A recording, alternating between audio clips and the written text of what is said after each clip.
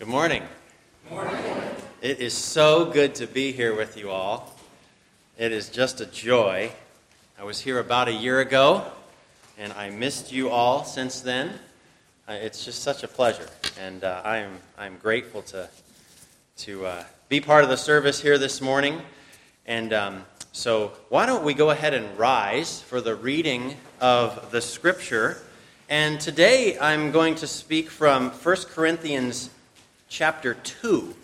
So you can turn there if you like, or you can just follow along. Now we're going to focus on 1 Corinthians 2, 10 through 16, but I'm going to go ahead and read the whole chapter, just for context.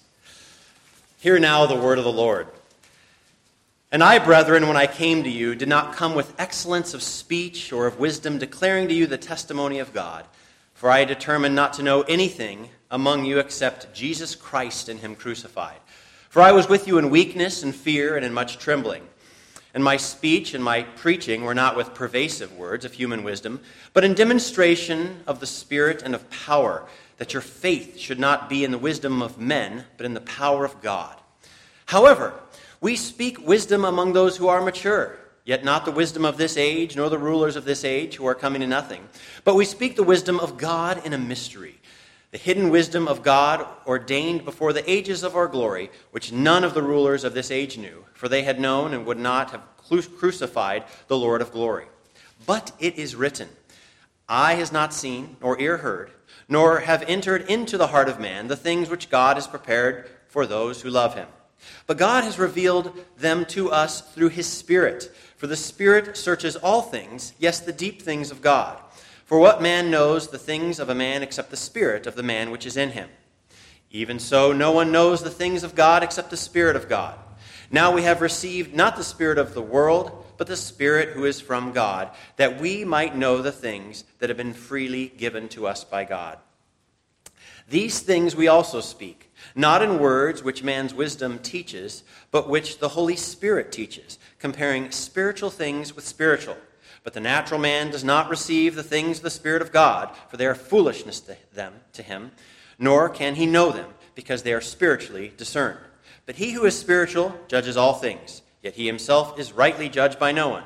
For who has known the mind of the Lord, that he may instruct him? But we have the mind of Christ. Amen. Let's pray. Father God, we ask now that your Holy Spirit would illuminate this word to us. Open our hearts and minds to be receiving vessels of this truth. And may your two-edged sword of the word now convict and build up and strengthen and sanctify your saints. In Jesus' name, amen. You may be seated.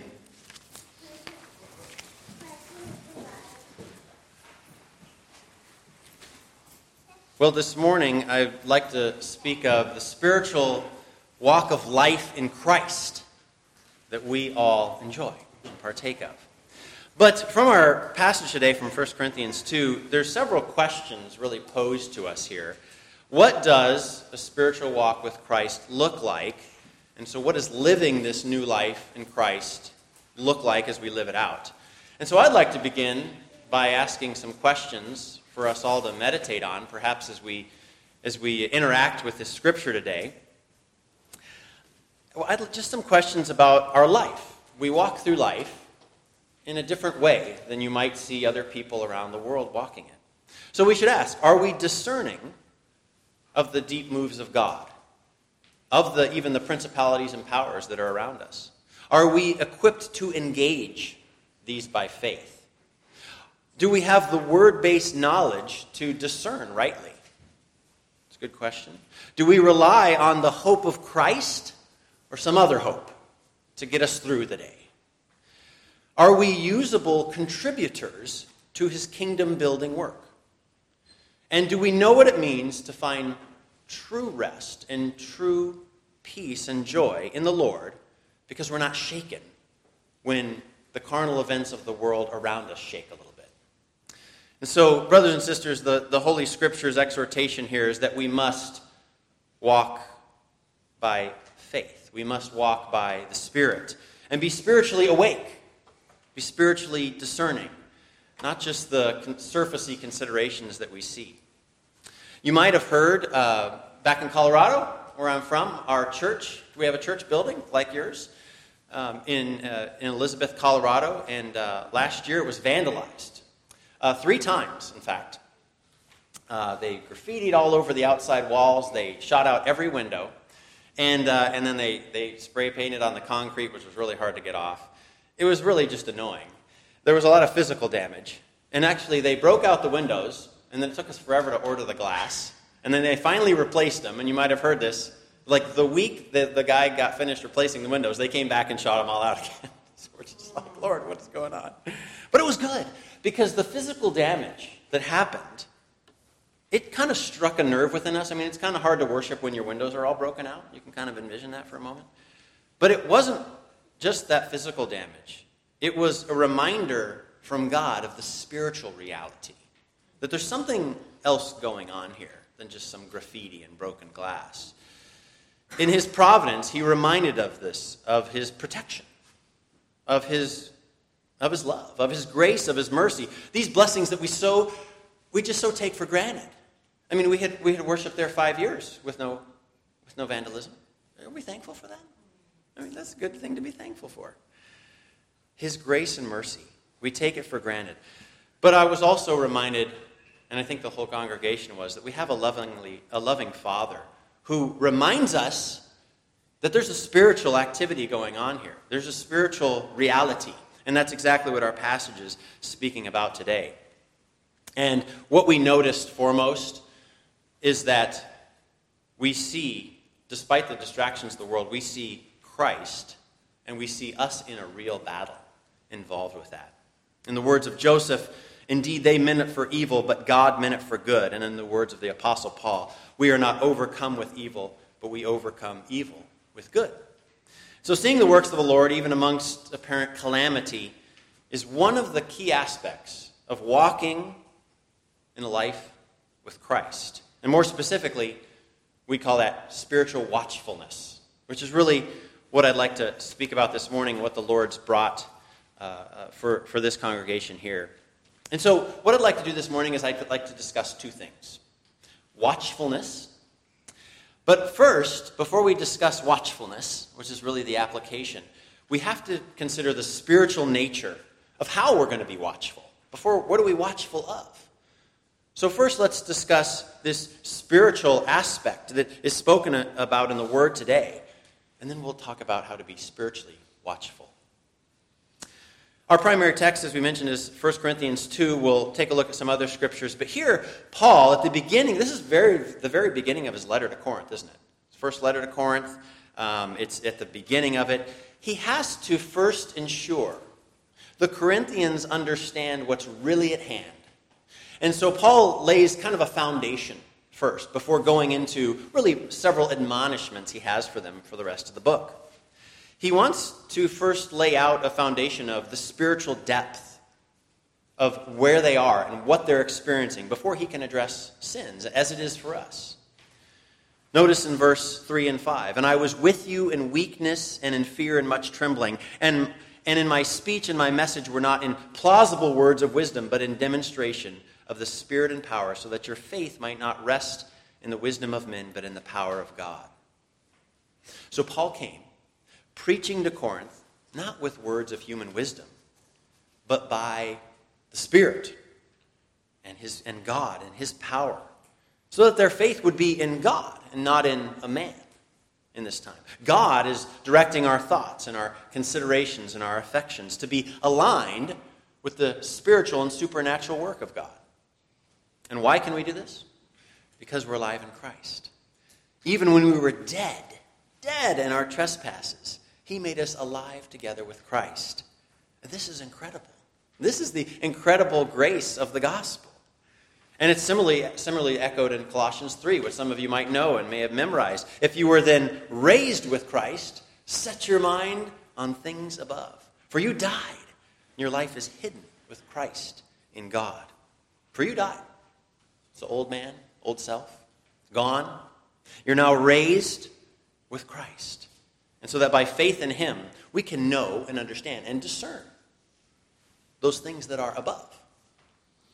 And so this we walk by faith, not by sight. For now I live in the flesh, I live by faith that is in the Son of God, This is faith, the convictions of things not seen but hoped for. And as we move along in our passage, we see in verse 7 now that with this life of faith, we know the wisdom of God in a mystery. We talked about mystery this morning a little bit around the sacraments. The supernatural incredibleness of the gospel that testifies to the glory of God. But those who have been called out and reconciled to God, we can.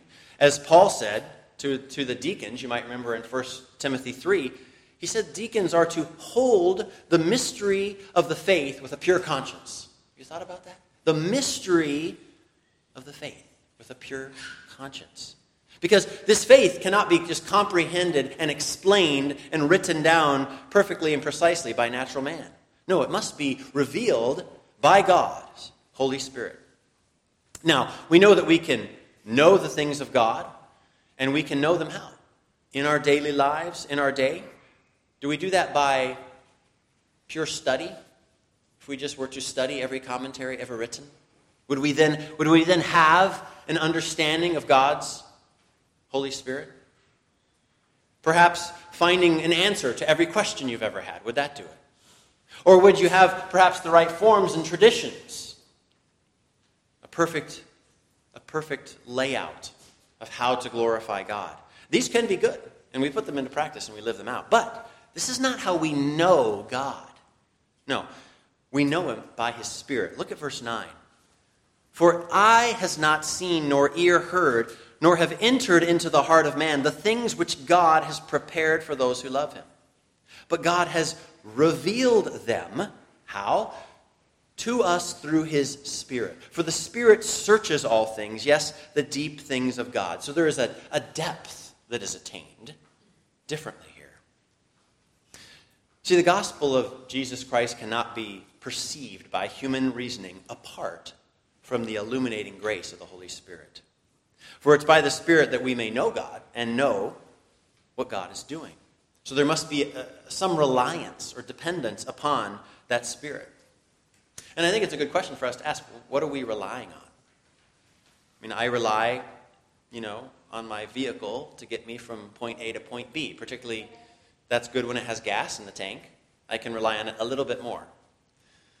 Or when all the tires have air in them, I can rely on it a little bit more. But moment by moment in life, there's a million considerations like that, isn't there? But what are we relying on from God? Are we relying on his word? Are we relying on prayer and his Spirit? What are you leaning on? What are you trusting in? What are you depending on? What are you counting on today? Your smarts to figure it out? That you planned everything right? Your creative solutions to issues? These are sometimes my temptations.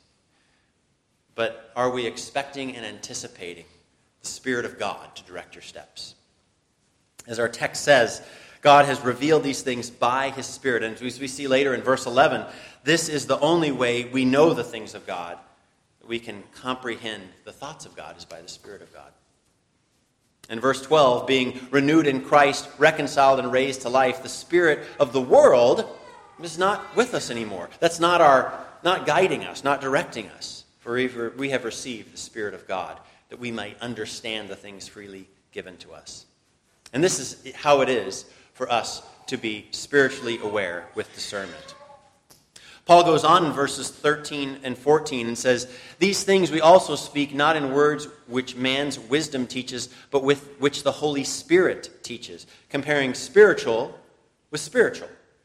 But the natural man does not receive the things of the Spirit of God, for they are foolishness to him, nor can he know them, because they are spiritually discerned. So a comparison is drawn here. Do you see that? We have the natural man, or unsaved person, cannot even understand the things of God, for they have to be spiritually understood. They can't be received. That's why some of these terms that the Bible uses, lost, blind, or foolishness, cannot even comprehend if they wanted to. They cannot see them. Their eyes are not open to the truth. In Acts 28, you might remember that Paul is giving his testimony to King Agrippa. Anybody remember that? King Agrippa. And Paul recounts that Christ called him to preach to the Gentiles. And he says this, I was called to preach to the Gentiles to open their eyes so they might turn from darkness to light and from the power of Satan to the power of God, that they may receive forgiveness of sins and a place among those who are sanctified by faith. So that's the picture. Closed eyes, open eyes. You can see now. That's a big difference, right? In a very dark room, we noticed, my boys and I noticed it gets very dark here. Maybe because you're kind of out in the country a little bit, which I kind of like because you can see the stars better. But when you live by a city, it doesn't appear so dark. But imagine going from complete darkness, where you can't see anything, to being able to be in a room like this, where we can see everything. It's a significant change. And this is what the Spirit of God does. Walking with God, understanding what's going around. Not just, these physical things. But what about seeing with eyes of faith spiritually? This is a tremendous gift given by God that you may know him. As Paul says in Philippians 3, that I may know him and the power of resurrection, and I may share in his sufferings, becoming like him in his death, and that by any means possible I may attain the resurrection from the dead. This is to be spiritually discerned. And to spiritual discernment is how we can receive the things of God. And without it, as our scripture says today, the things of God are foolishness. Some of us were at the abortion mill yesterday in Augusta, and you actually saw this right before our eyes. The truth of eternity, the truth of the universe, of the galaxies is being proclaimed, and people, what do they say? It's clearly foolishness to them. They can't even take a moment to receive it. And of course, that's what the word says, isn't it? The message of the cross is foolishness to those who are perishing. But to us who are being saved, it is the power of God. There's often a time, sometimes when you minister in situations like that, where we just go, I don't get it. You don't, and that is that comparison. Cannot discern spiritually, and we can discern spiritually. Do you see such a gift this is from God? Who are we? So undeserving to receive this. It's a huge blessing. Well, Paul concludes this section that we just read in verse 16 by saying, who has known the mind of the Lord that he may instruct him? But we have the mind of Christ. What man or woman or boy or girl can know all the thoughts of God? Who can understand God in all his ways? We cannot. His ways are surely higher than our ways. Like, remember what God said to Job? Do you know when the mountain goat gives birth? No, we don't know these things. Indeed, we cannot know. But we have been given the Spirit of God, and we have been given the mind of Christ. We've been given the Word, the Word. We've been given all things for life and godliness through him. So while we don't understand all the mysteries of God, we have the mind of Christ, and by faith we have spiritual discernment. And just one thing back on our church's vandalism, perhaps the physical damage wasn't really what God was waking us up to. You have to consider that sometimes, the deeper considerations of God. And I think that's what this passage bears out for us today. What could be the spiritual considerations? So when something happens in life, you have to say, what's going on spiritually? I think at the very least, I know the Lord used it to get our attention as a congregation. What were the deeper things at work that God was revealing and refining and showing to us? Could it be, even amongst us, a spiritual lethargy? Could it be the cares of the world creeping in? Could it be roots of bitterness among us, even in the body? Envy among mothers? Could it be men steeped in decades of sin? Could it be marriages fractured by selfishness? Could it be a reminder of his grace, of his protection, of his love, of his sustaining mercy?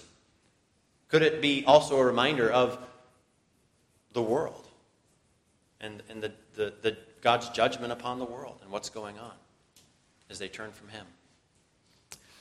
So we want to be spiritually watchful and aware. Well, we don't want to start turning every little thing that happens into some spiritual event that we have to analyze. We don't want to do that. But we do need to be discerning and aware.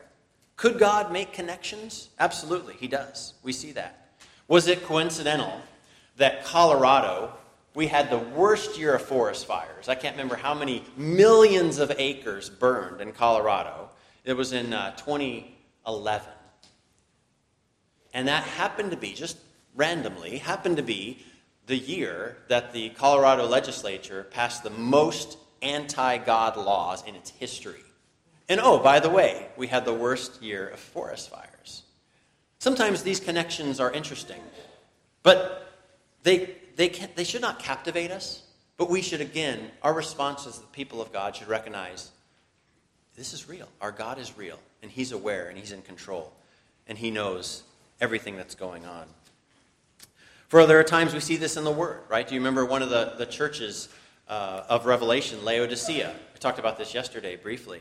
Laodicea, do you remember they didn't just have lukewarm water in their city cisterns and pipes that clogged them up. They actually were lukewarm spiritually as well. You're neither hot nor cold. So there was that physical connection that God providentially connected to their spiritual hearts. So we don't just completely ignore the spiritual implications. It's certainly important to pray, to seek the Lord in these things. But we must humbly consider, if your building is vandalized, why did it get vandalized? Is there something deeper spiritually going on? But if you just disregard the vandalism and say, well, that was just random, then you're not considering the deeper connections, the spiritual aspects, as we are called to do, as we just read, live by the Spirit of God. And disregarding spiritual implications would be similar to like a watchtower sentry on a guard post, right? Think of maybe a castle with big castle walls, and they would put sentries upon the watchtowers. And perhaps there was along one of the walls of your kingdom, of your town, there was a big explosion went off. And you as the sentry just go, no big, nothing to see over there. No, that would be not discerning of what's going on. And so we have to be spiritually discerning as well. Does it mean, again, every single little thing in life that happens is some cryptic spiritual message? Certainly not. And some have erred down that path. But we must be aware of the spiritual realities. And just to conclude this portion, when do we see spiritual struggles at hand? And I think the Word gives us some great indications here. We must be aware of the spiritual realities, particularly when there is confusion. You ever sense confusion in the church? Confusion in your midst, confusion in your home, confusion in your marriage or your relationships. 1 Corinthians 14:33 says, the enemy is the author of confusion. So we must be spiritually watchful in this time. When there's lies against the truths of God, as John 8:44 tells us. And when there are struggles, when there's wrestling, as the word says in Ephesians 6, right? For we do not wrestle against flesh and blood, but against principalities, against powers, against the rulers of the darkness of this age. This wrestling, this struggle with the power of evil. And so when you sense confusion or chaos or sometimes illogical circumstances, lies and wrestling, you have to be spiritually on guard. Just like we see here in 1 Corinthians 2, we've been given the Spirit of God so we can comprehend and understand the things of God, unlike the natural man, who the things of God are foolishness to. And don't consider spiritual discernment of the people of God as what I like to call, sometimes I think of it this way, an 80-20 proposition. And I say, well, sometimes I think about things spiritually. When there's some gigantic event in my life, I may consider and meditate on this. But that's not how we walk as Christians. It's not an 80-20 proposition. It's all the time. Remember 2 Corinthians 5. It says, therefore from now on we regard no one according to the flesh. And this is reflected throughout Scripture. We can know the deeper moves of God. There is no condemnation for those who are in Christ Jesus, who do not walk according to the flesh, but according to the Spirit. For those who live according to the flesh set their minds on the things of the flesh, but those who live according to the Spirit on the things of the Spirit. So this is not an occasional call. It's just not an occasional, but it's a way of life. Setting our minds daily according to the Spirit. This is freedom. This is really the liberty that we have in Christ. This is living life with no condemnation. This is a pathway of joy to the Lord. Finding rest and solace in Him. Because you see with eyes of faith the reality of what God's doing. And many of you may have experienced this even in your life. I know 6 or 7 years ago in our church in Colorado, our session meetings, which we typically have in an open forum once a month, but we typically meet every week, our session meetings were very challenging and very intense. And there was actually conflict on the session. And it wasn't a coincidence that at the same time that we're meeting in the church building, having session meetings, each of the elders' families at home were having a very difficult evening, spiritually. There was spiritual battle taking place. And we see this as we enter into, as we read in some of the liturgy today, as we enter into the grace of our God in this battle that is going on, the reality that's going on. You can ask any pastor's children this. They know about this. They know maybe when daddy is at session meetings, your elder's family is experiencing spiritual battle. Or just even preparing to minister. See, I was in the military for 10 years. I went overseas many times to engage in wars of flesh and blood. Men and women died. Right? Men did not come home. Women were left as widows. But that's a war of flesh and blood. But that's actually not our battle right here today. Our battle is spiritual in nature, and it actually has much higher stakes. Our battle, though, already has a champion. It already has a victor. We stand for Christ. Our battle in Christ is against the wiles and schemes of the devil, as we read in Ephesians 6. But just earlier this week, just as one example that I was reminded of, we were kind of having these bizarre and confusing, difficult challenges with a neighbor. A neighbor that right along our property line. And I shared this with one of my brothers at church. I said, it's just really confusing and odd, and kind of a battle to it. Sort of like one of those no-win situations. Whatever I would say, I was the bad guy. But then later in the day, as I was explaining this to my brother, he said, that's interesting. Are you like preaching a sermon somewhere this Sunday or something like that? And I said, yes. He said, well, yeah, no wonder you're having trouble with your neighbors. And that's spiritual discernment. As we engage, you can expect engagement by faith will elicit a response. This is an active battle going on. So as you engage the battle, moms and dads, go try and raise your children for Christ. You're engaging in the battle. Right? As we step forward in faith in anything, with just the conviction even of reading your word, you all know that. You may pick up the word to read it and be distracted all of a sudden. Right? You may desire to spend time and commune with the Lord and be pulled away for 100 other reasons. We know the reality of it, but we can engage what the Lord is calling us to. Just a final point. We cannot fear the battle, right? We must step into it with faith. And we must remember that this battle, the outcome is known. We know how the story ends, as it were. He who has overcome the world, who's disarmed principalities and powers, he's put them to open shame, triumphing over them. We give thanks to God for our victory in Jesus Christ in this. So now that we've taken a look at some of the aspects of the spiritual realm that the Lord has told us about in 1 Corinthians 2, let's move on to watchfulness. So now combining that idea of the spiritual and watchfulness so that we can be spiritually watchful or discerning. I want to start off with a passage by Thomas Brooks. You might have heard of him, a Puritan writer.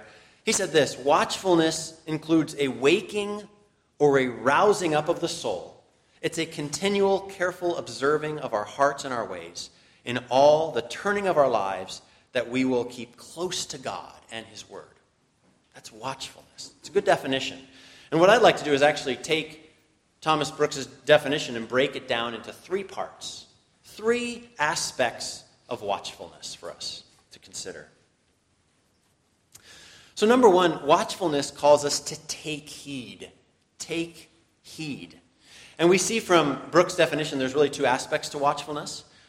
We must take heed to our hearts first, and then our ways, or how we live it out. The first consideration of where is your heart?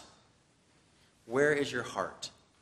And I think it was back in 1999. Does anybody remember 1999? Okay, some of you were there. I was snowboarding in Alaska, and we were going up the chairlift one time, and I was confessing to him much anxiousness. Anybody been anxious? Anxiousness, and just like my heart is all, locked up. And he asked me a question. He said, how much time are you spending communing with God versus fretting about this issue? And that was life-changing for me. And sometimes the Lord will do that in your life. And he brings a brother or sister, and that was life-changing. I went home. I was convicted in my heart. I shared this with my wife. And the man on the chairlift shared this with me. Proverbs 4:23. Keep your heart with all vigilance, for from it flow the springs of life. Keep your heart. Take heed to your heart. Recognize what you're feeding this heart. Are you feeding it good things? Are you feeding it the truth? What are you feeding it? Because from it flow the springs of life. God made some radical changes in our life, and my wife and I, during that time. And the Word of God quickened deeply within me. That I was not guarding my heart. But we are called indeed, aren't we, to be anxious for nothing, but in everything by prayer and supplication with thanksgiving, to let our requests be made known to God, and he will guard your hearts and minds through Christ Jesus. So we must take heed to our hearts this way. Protect them from evil. Nourish them with the Word, and walk a life that's in communion with God. We must take heed to our ways as well, our hearts and our ways. We must examine our lives and see if our lives' actions line up with a watchful heart. Psalm 39 says, I will guard my ways that I may not sin with my tongue. I will guard my mouth with a muzzle, so as long as the wicked are in my presence. And in being watchful, we're to take heed to our inner and our outer selves, our desires and our deeds. So similarly, watchfulness includes watching the steps of our feet. Consider the words of Paul to young Timothy. In 1 Timothy 4, he says, let no one despise your youth, but be an example to the believers in word, in conduct, in love, in spirit, in faith, and in purity. Until I come, give attention to reading, to exhortation, and doctrine. We are to give attention to these things the Lord's called us to. We are to take heed to see if we're living out these spiritual convictions that the Lord's brought up within us.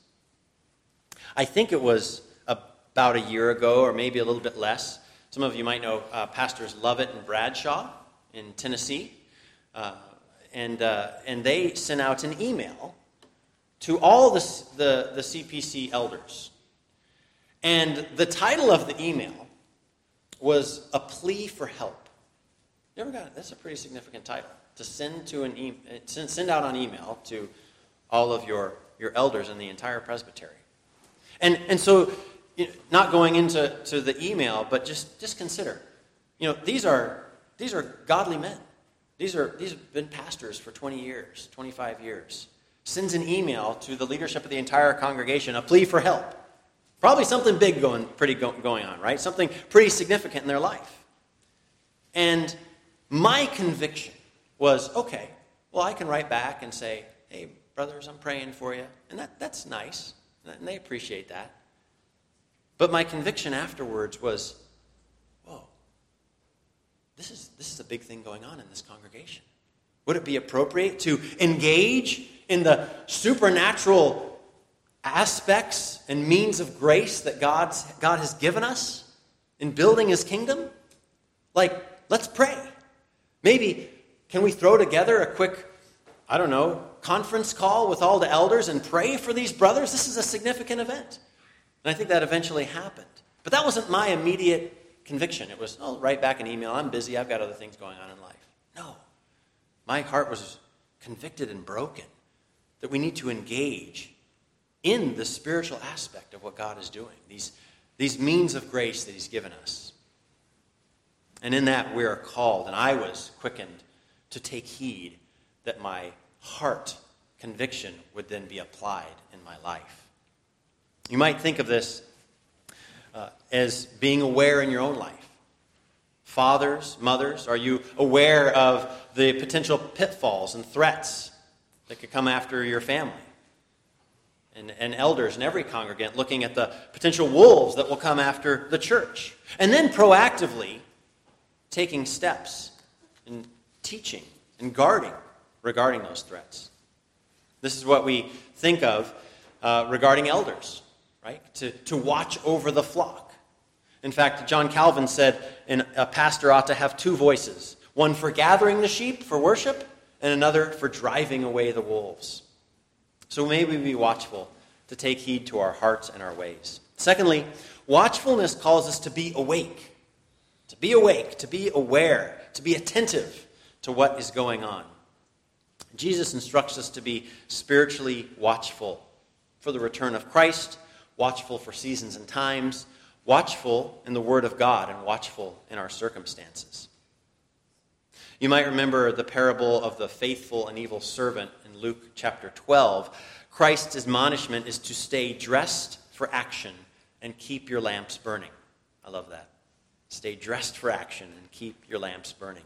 For if the master of the house had known what hour the thief would come, he would have watched and not allowed his house to be broken into. And so Jesus condemns the Pharisees following this parable because while they could interpret the weather, which was good, they couldn't discern the times. The time when Christ was on earth and what spiritually the significant action that was taking place.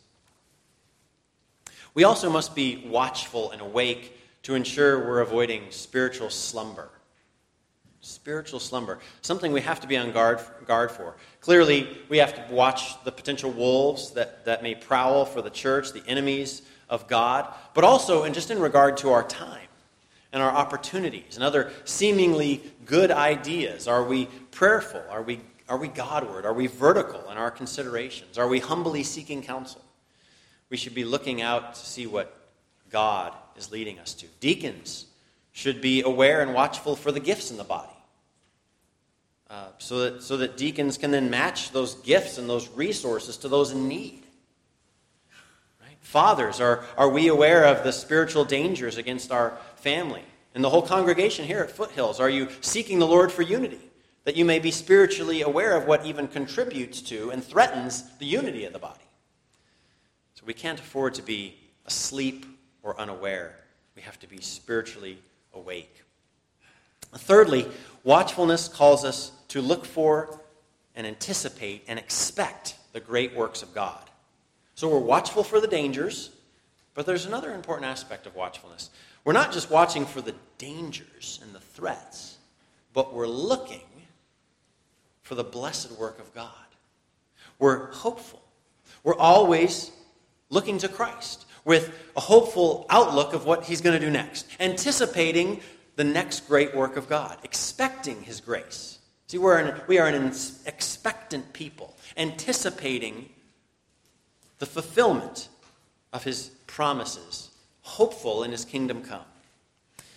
And you might remember in 1 Peter 2, we're referred to as pilgrims and sojourners, which is interesting, because pilgrims are actually very hopeful people. I mean, you wouldn't set out on a pilgrimage just to nowhere. Well, I guess you might. But typically a pilgrim says, I actually think there's something better over there than there is here. Right? That's what a pilgrim does. Otherwise, you just wouldn't pilgrimage. You just stay where you were. But that's what we're called because we know where the Lord is going. We know his kingdom come on earth as it is in heaven. We know his kingdom is advancing. It's like that tiny mustard seed. So that grows into that big plant. We know that that plant is still growing and spreading around the world today. Right? And in that way, we're looking with an eternal perspective at all things. So we're spiritually nimble along the journey, adapting to his will, shifting with different seasons. Right? God may have you and your church in a different season right now, but we're steadfast in Christ. We're standing on solid ground, yet we're seeking the Lord and what he's doing. So may we anticipate the work of God and pray with watchfulness. Be watchful even in our prayers, looking for God, looking out for what he's doing. Have you ever watched birds? Children, have you ever seen a bird? Ever seen a bird? What's your favorite bird? Ooh, that's good. American goldfinch. Birds will rarely just sit there like this. You ever notice that? Birds are always active. They're always looking. You ever seen a bird just sitting, they're looking down, then up, then down, then up. They're feeding, and then they look up again. They're watchful, aren't they? Why? Because they're watching for predators. They're watching for, the snake to jump out of the tree, or perhaps a larger bird to jump on them. They're watching. They're looking. But they're not just also looking for danger. They're looking for opportunities. Where's the next meal to jump over to? Staying very aware of the next work of God in our lives. Again, prepare your minds for action. Be sober-minded. Set your hope fully on the grace that will be brought to you at the revelation of Jesus Christ. And today I just want to conclude with 5 specific points. I'd like to leave some application to what we've talked about this morning for 1 Corinthians 2. Just 5 applications that I think could be applied here amongst your lives, your families, your congregation. And so I just want to end with these applications the Lord has drawn out of the Word. Number 1, be aware of the spiritual battle. That's the first step. We just have to be aware the spiritual battle is going on.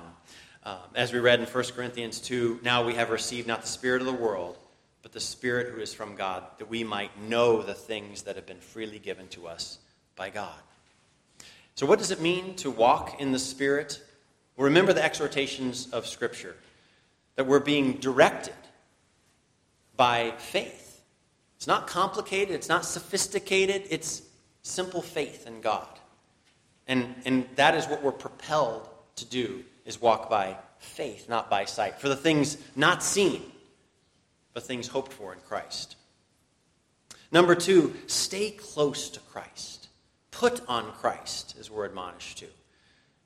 In close communion with Christ, a close communion with Christ is very important to being spiritually watchful.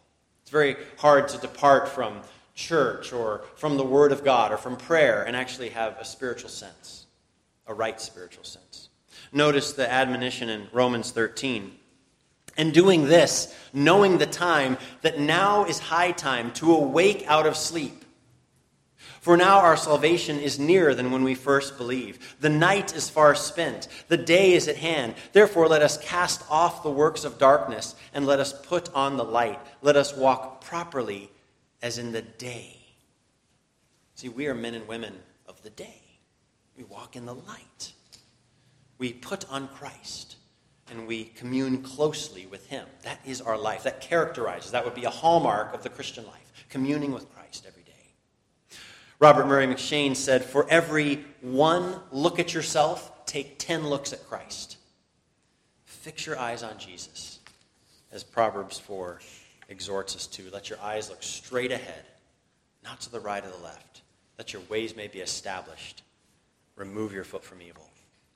And there are times that watchfulness is particularly important, times of trials and tribulation, times when we're more vulnerable to spiritual attack. I want us to actually just take a moment to look at Psalm 23. If you have a Bible, if you would please turn to Psalm 23. I think there's an important consideration for us today. We're going to sing Psalm 23 right after this. But what you actually see here is a communion with God. And Some of you have probably noticed this, but I just want to point it out if you haven't. That there's actually a change in the writing here. David changes from the third person to the second person. Notice, the Lord is my shepherd, I shall not be in want. He, God's here. He makes me to lie down in green pastures. He leads me beside still waters. He restores my soul. He leads me in paths of righteousness for his name's sake. And now, he considers some of the challenges in life, doesn't he? And now, it's no longer God is he. He says, for you are with me. There's that switch to the second person. Your rod and staff comfort me. You prepare a table before me in the presence of my enemies.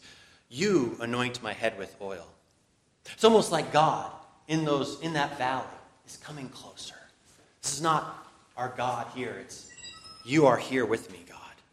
And that communion with God is so important for us. When a trial comes with a watchful and sober heart, God is not a far-off God. He is a close God. He's my God. He's my Lord, my Jesus, my Savior right here with me. And in that way, we must stay close to Christ. Commit to living each day close to him. Thirdly, third application, I'd encourage you to engage in God's work of sanctification. Mature, grow, advance, and strive for Christ's likeness. Deny yourself. Find something every day in which way you can deny yourself.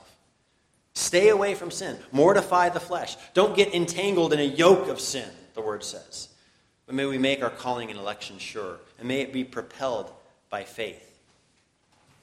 Many of you are familiar with the passage in Luke 9 where Christ says, if anyone desires to come after me, let him deny himself, take up his cross daily, and follow me. Familiar with that, right? When you read Calvin on this, he actually gives an interesting consideration of this. Calvin explains that we actually don't think of this passage rightly. Calvin says that this is not just a once-in-a-while consideration for us. Oh, when times get hard, God is going to call me then to deny myself. No, Calvin says this particular passage from Jesus in Luke 9 is for the whole Christian life. It's a daily. It's not an occasional trial. It's a daily living out. It's a daily living out, a daily denying. As Paul said, we die daily to live for him. Perhaps we struggle with this because life is pretty comfortable for us. Right? None of us in this room will probably miss a meal today unless we want to. But do you know how rare that is? Like historically and even globally? It's very rare. God provides so well. So we must be on guard. Also remember that we cannot let sin entangle us or distract us from a watchfulness. Right? We must be wise in our daily considerations.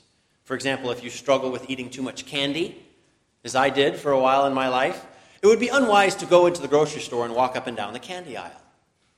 No, we must be wise, and we must remove ourselves and distance ourselves from these things to be on guard, to be watchful.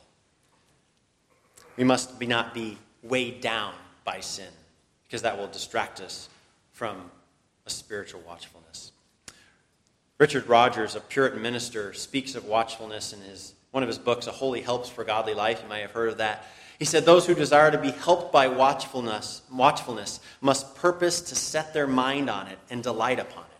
They must be content to deal with it like children who are not allowed to handle and play with knives, but are kept from occasion to hurt themselves. In other words, the watchful Christian must be diligently keeping themselves from situations where we're likely to be tempted or sin. So we must engage in God's work of sanctification. Number 4, be accountable. And I know many of you here are. You're accountable to the church. You're accountable in your family. Your life is open. You're not hiding anything. Hebrews 3 gives us a serious warning on this. Take care, my brothers, lest there be any evil in you, an unbelieving heart leading you to fall away from the living God. But exhort one another every day as long as it is called today, that none of you may be hardened by the deceitfulness of sin. So in order to stand confidently in Christ, you cannot walk alone. You can't walk alone. For as sinners, we need these continual nudges from one another. Does anyone have one of these new cars with something called lane departure warning? I don't, but I have a rental car that does. And it's pretty neat. So somehow, I guess it figures out that as you're going out of your lane, it's going to either beep at you, and then some of them actually will turn the steering wheel back into the lane, which is really amazing. It's kind of scary, but it's also pretty neat.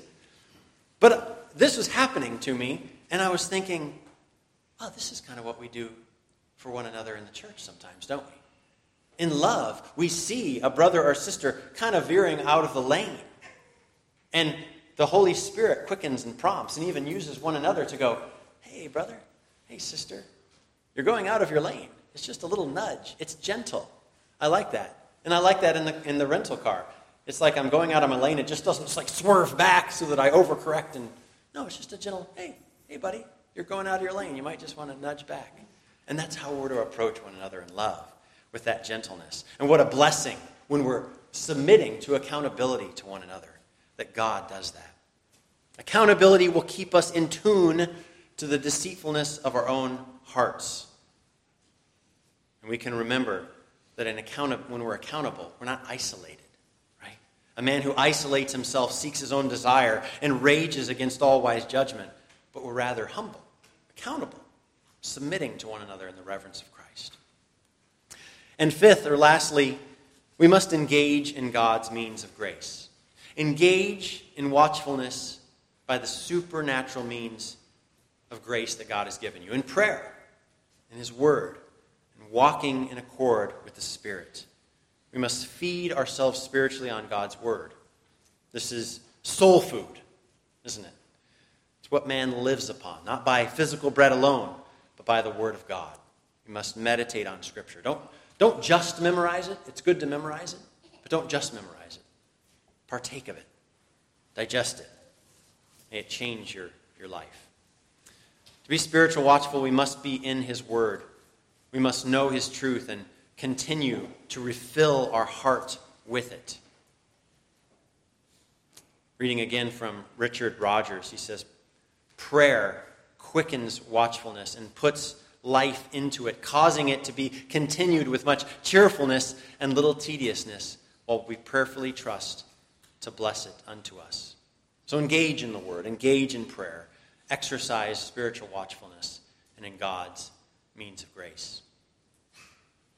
In conclusion, we're called to be spiritually watchful. We're called to be discerning, to hold the mystery of the faith with a pure conscience, to take heed, to be awake, to be alert, to be vigilant, like the sentry in the guard post.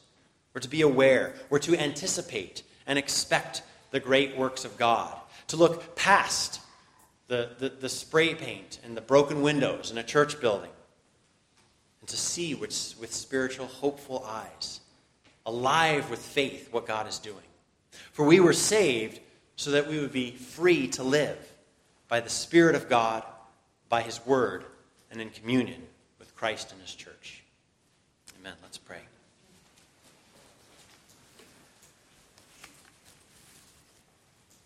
Father God, we thank You for this word this morning. And Jesus, we pray that You would bring forth this conviction of the word, to bring and bear forth a spiritual watchfulness and a discernment among us over our hearts and also over our ways. That we may consider taking each step in that life that You've given us to be able to see by faith. And that we would step forward in faith, looking for, trusting, expecting, and anticipating the great works of our God. And I pray for Your blessing of all of us to receive this. In Jesus' name, amen.